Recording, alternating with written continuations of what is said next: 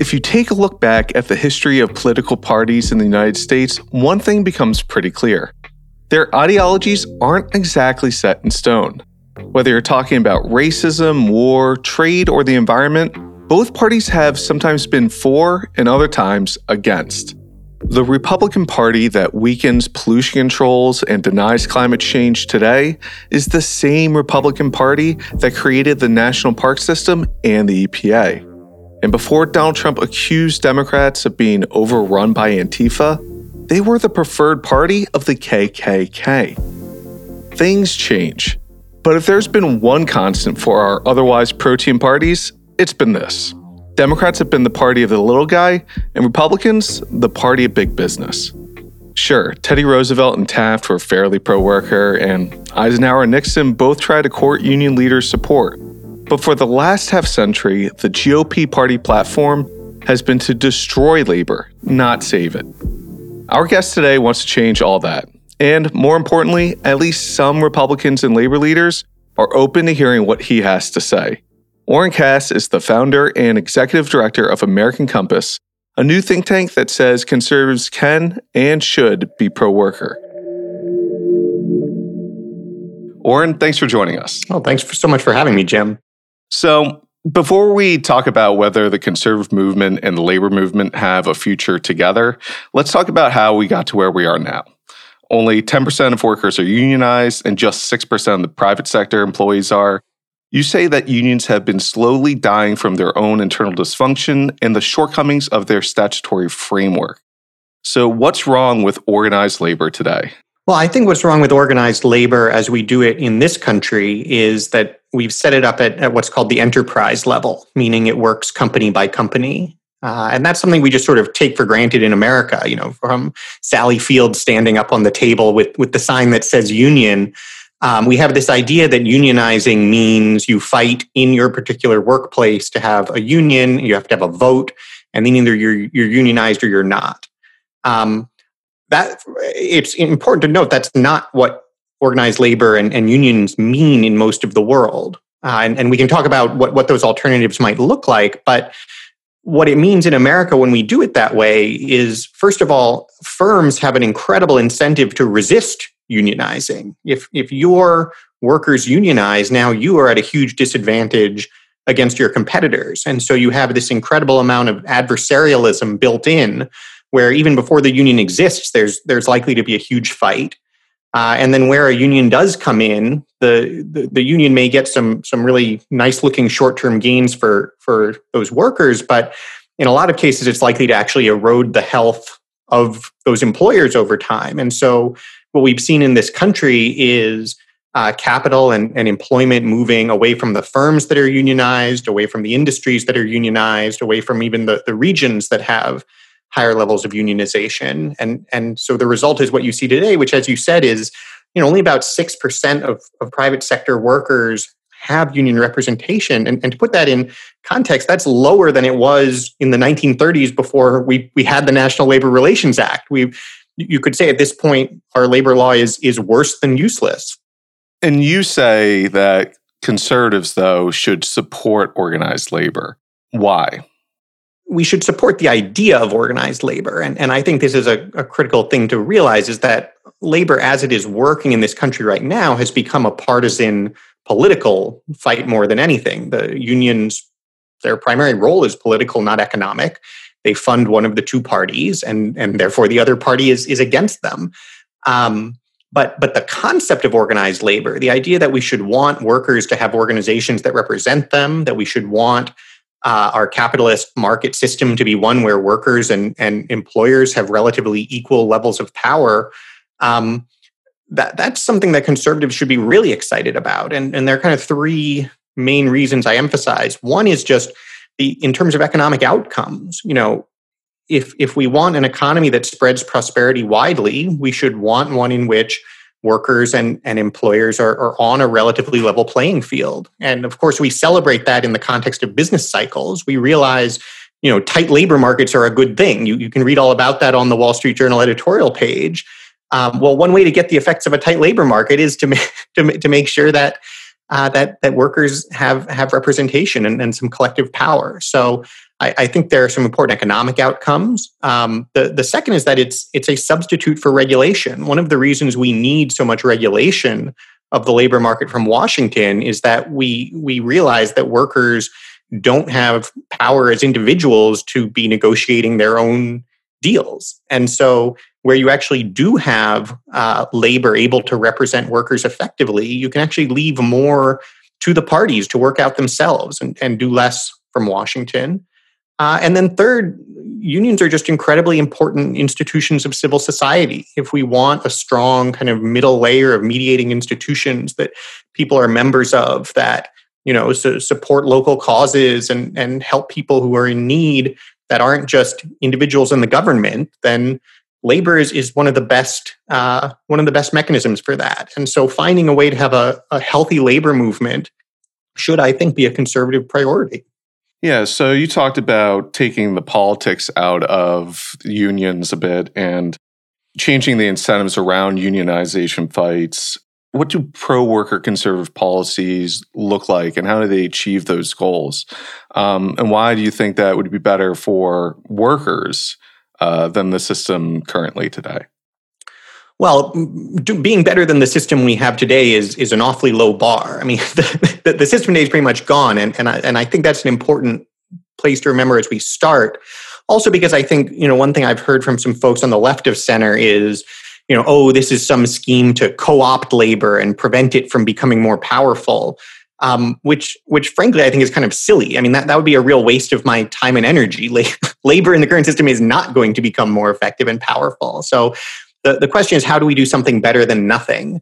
And fortunately, that leaves a lot of options open. I think for conservatives, the model that we should really want to embrace has a few elements. One is, as I alluded to in the negative, getting away from this enterprise level system and saying, the bargaining that we want to have happen, we don't really want to have between unions and individual firms that really just sort of lead to a race to the bottom in a lot of ways. We'd much rather have what's called sectoral bargaining, which means, and this is what a lot of European countries do, the bargaining over contracts actually happens between representatives for all of the workers in an industry and all of the firms in an industry. So you can imagine, and this might be regional in some cases, but you can imagine, let's have essentially the employers of janitors in New York City and representatives of janitors in New York City sit down to work out a contract. And that is then going to cover all of the janitors in New York City. And so whether you do that kind of occupationally or you do that by industry, all of the automakers, all of the elevator mechanics are going to be covered this way. You take a lot of the adversarialism out of it. You make it so that actually both sides sort of have a real interest in the health of the industry. And then you say to the players in the industry, okay, the way that you're going to compete and win is not who can undercut who on labor the most, because that's just been taken off the table as a way to compete. We're going to focus competition on innovation and productivity and customer service and the things that we'd really like competition to be focused on. So I think that's one big piece is shifting in that direction.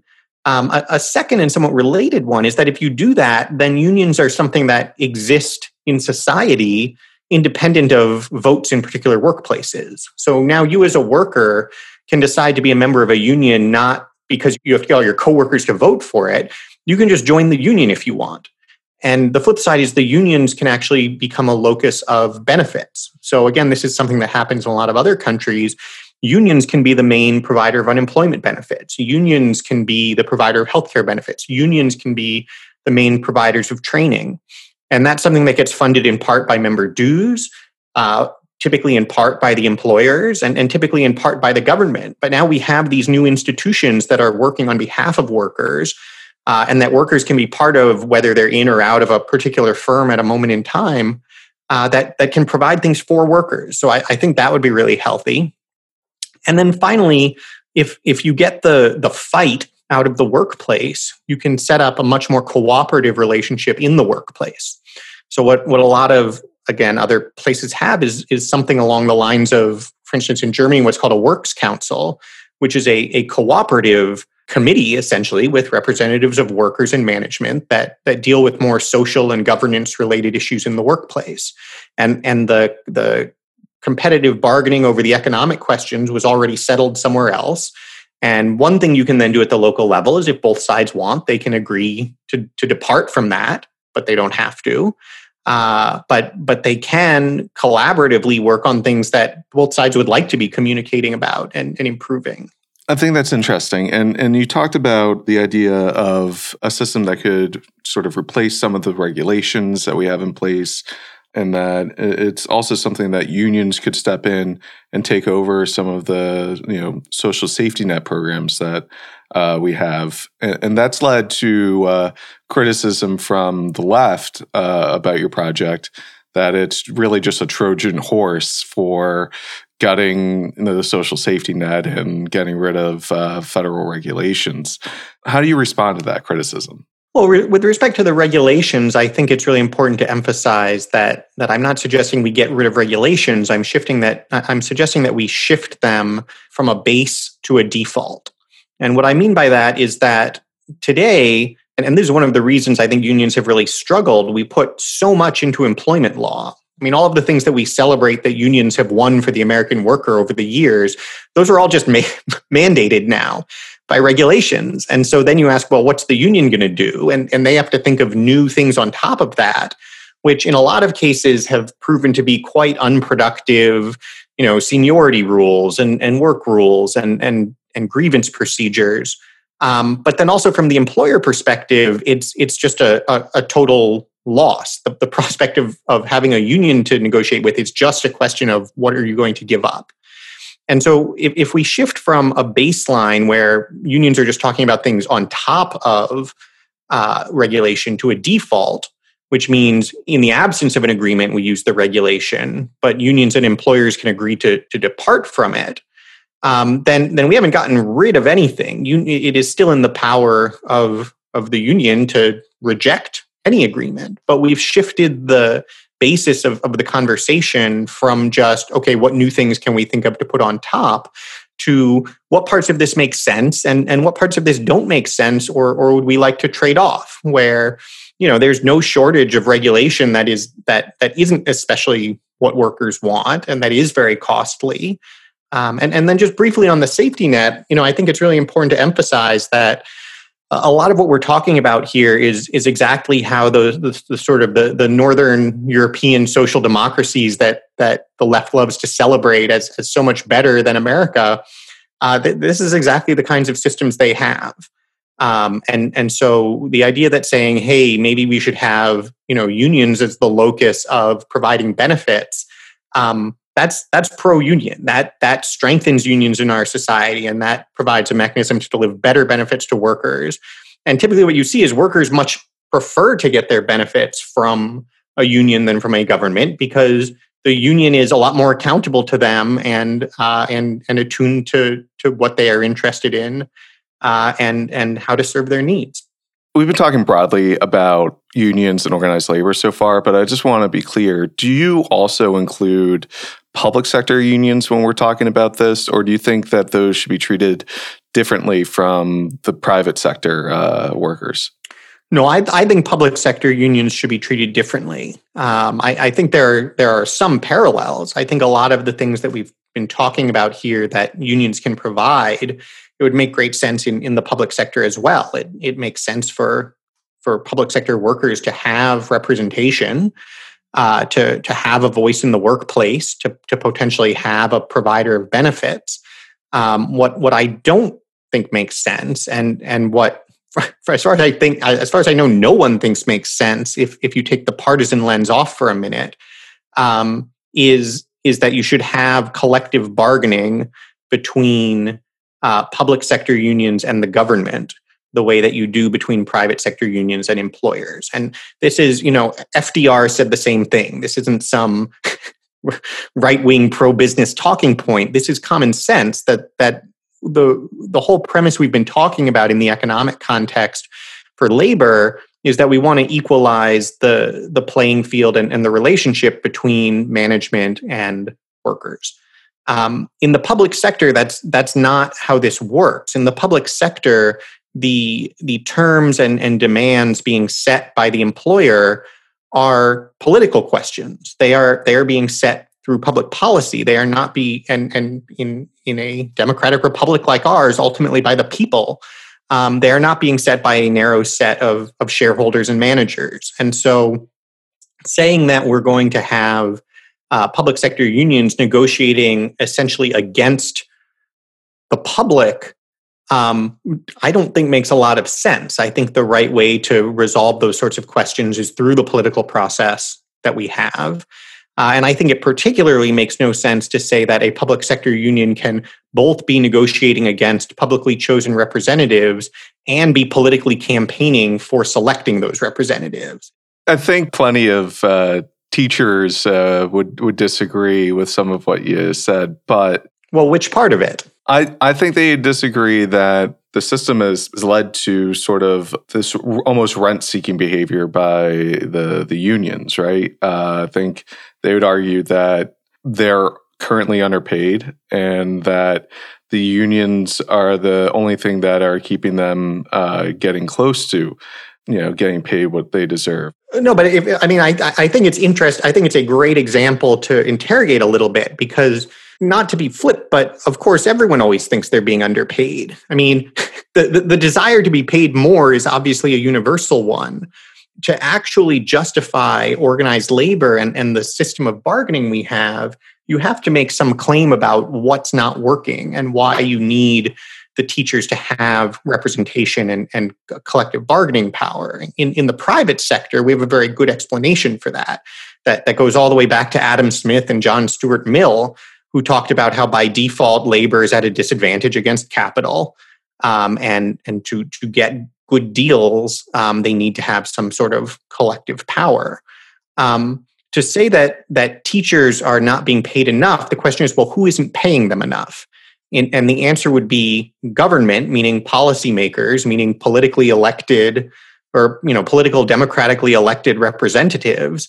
And so to the extent that teachers don't feel they're being paid enough, their complaint ultimately is to all of us. And the remedy that they have is to make a political case that we should be spending more on education. And I think teachers' organizations making that case, by all means, that of course that's their interest and they can make that case.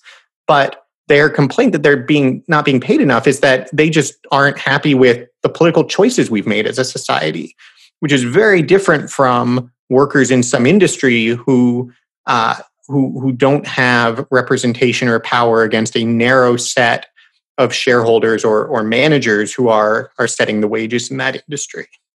So we've talked about how unions have been in a long decline, but plenty of labor economists and historians would blame Republicans for that. Republicans have been pushing for right-to-work laws and passed them in a bunch of states. And a study out of Harvard has found that union membership tends to drop by 5 to 10% in the states that pass those laws. And so the question that I have is, as you're trying to make this pitch from the right to workers, why should they trust the GOP and conservatives on these issues? Well, there's certainly no question that the Republican Party has been opposed to labor unions as they operate in this country for a long time. I think there's a little bit of a chicken and the egg problem that labor unions in this country have been opposed to Republicans for a long time. And, as you alluded to right at the outset, it's always been the case that, in modern times, that the Republican Party has been more solicitous of the interests of business. But the kind of hyperpolarization that we have today was not the standard. I mean, Samuel Gompers, the famous early 20th century organizer and founder of the AFL, had a strong principle of what he called political nonpartisanship, that unions should not be partisan in the way of essentially being affiliated with one of the parties. And that carried all the way up through George Meany, who was the longtime leader of the AFL-CIO, You mentioned Eisenhower went and campaigned to the AFL. Nixon feted labor leaders. And by the way, in 72, in Nixon against McGovern, AFL-CIO didn't even endorse. So it's always been true that unions have leaned more on the side of the party that was focused more, as they saw it, on the concerns of workers. But there used to be much more heterogeneity, and as with so much in American politics, the polarization escalated over time, and I think really reached a breaking point with the Gingrich GOP in the 90s, where you actually, as I said, there's sort of a chicken and the egg cycle with plenty of blame to go around. But what you ultimately had happen was unions turn against a bunch of pro-labor Republicans because they decided we have nothing to gain from a Gingrich GOP, so we would prefer to just see it thrown out. At which point those Republicans said, well, we're certainly not going to remain pro-union while they are actively spending on our opponents. So that trend and the way that unions have become, also as they've declined as economically relevant agents, they've really just become fundraisers for the Democratic Party. Obviously, the response of the Republican Party is to hope that they become weaker. And so we have to break that cycle. And part of that is a responsibility of Republicans to say, wait a minute, when we talk about labor, we're not just talking about these unions that are spending against us. We're talking about a concept that is important and could work in a lot of different ways. And then ultimately, it's also up to Democrats to some extent to be willing to say, yes, there are a lot of campaign donations to be had, at least in the short run, in just trying to keep this entrenched system alive. But we're not ultimately serving the long-run interests of anybody this way. And I think encouragingly, this is something you're starting to see from not current labor leaders, but former leaders, labor leaders and organizers and academics on the left. The folks at Harvard Law School's Clean Slate Project have done some interesting work on this, really being willing to say at this point, look, this system is not coming back. This is not the right system. And the Democratic strategy of just, well, what laws can we pass that would get more workers into these unions it's not actually good for the economy or the nation or ultimately for these workers. And so that's why this strikes me as a place where for all the partisanship and gridlock in Washington, there's really potentially a chance to go another direction, because on this issue, the stalemate is driven by two sides that are actually talking about something else. And when the two sides actually talk about this, you actually see a lot of nodding heads. And so the work we're trying to do is to get everyone to talk about this and see where it goes. And I think people are talking about it, but I got to ask, I mean, you said you want to break this cycle between Republicans and labor being antagonistic to each other, but it seems like you have a lot of work to do. I know you've said that you've gotten a warm welcome from a lot of Republicans on Capitol Hill, but it's still pretty clear that libertarian economics is the party's orthodoxy still.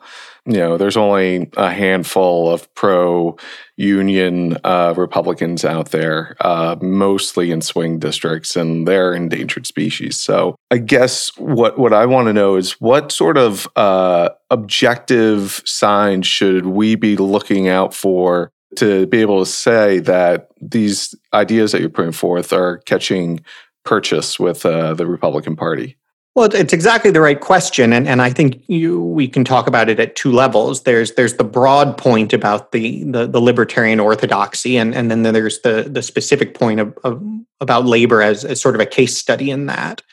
I think on the broader point, you're exactly right about the orthodoxy that has existed for a long time. I think there's a fascinating battle now underway, and likely to deepen very quickly, particularly if President Trump loses in November.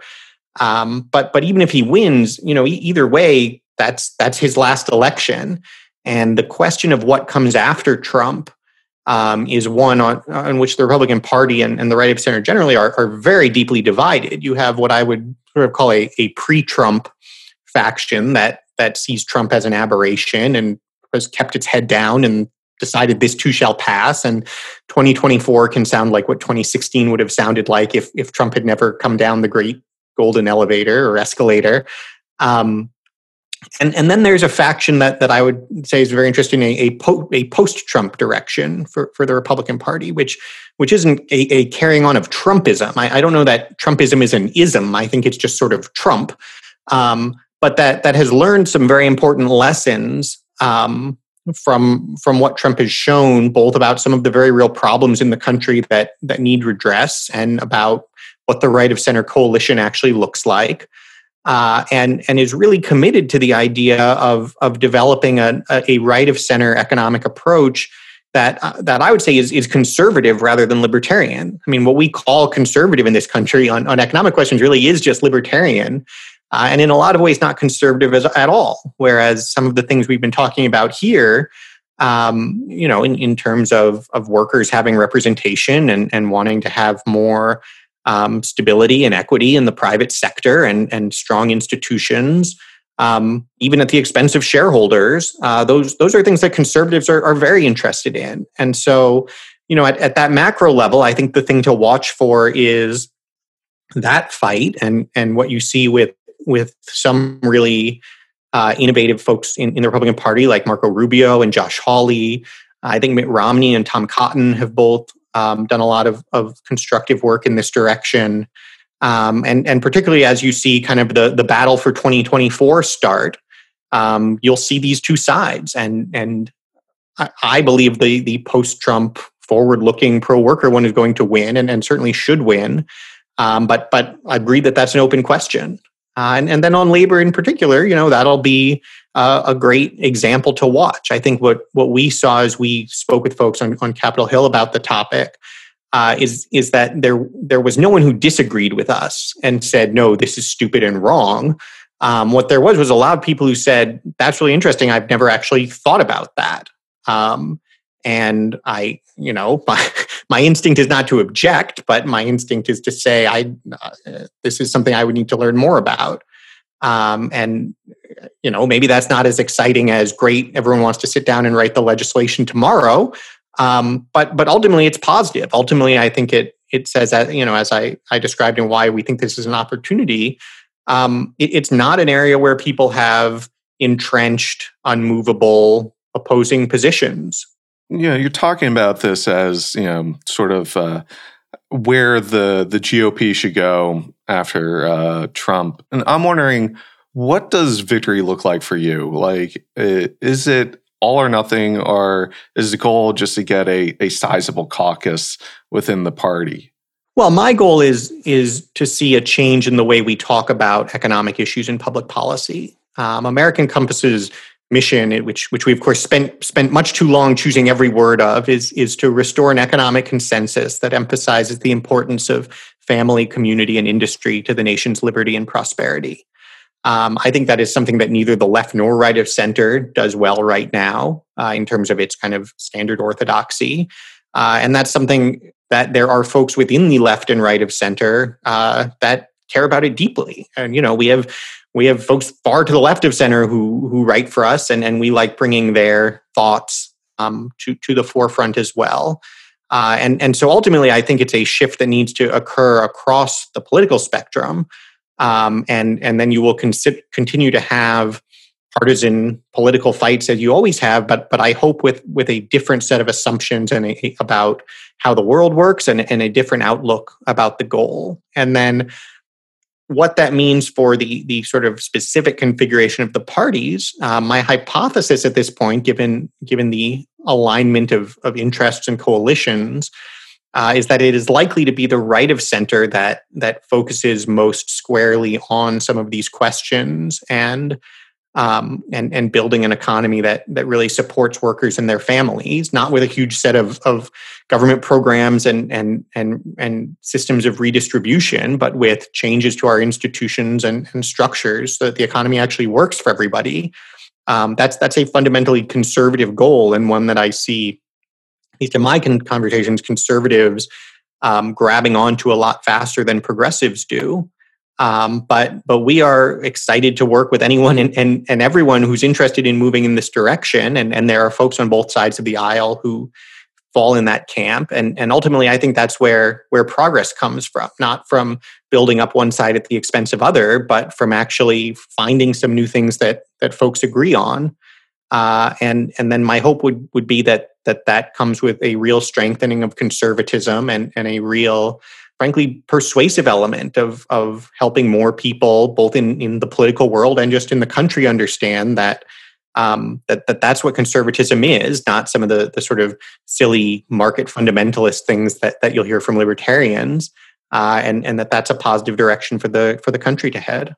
Yeah, I mean, I guess my question is just that you've focused all of your attention on addressing the right, addressing conservatives and the GOP. And if their goal is to change the conversation around economic issues broadly, why have that right of center focus entirely and not try to, I don't know, like there are nonpartisan think tanks out there that, say they're talking to both sides. Well, I just said I'm talking to both sides because that's absolutely true. I mean, if you look at this labor project as an example, the first big interview that we did talking about it was with New York Magazine.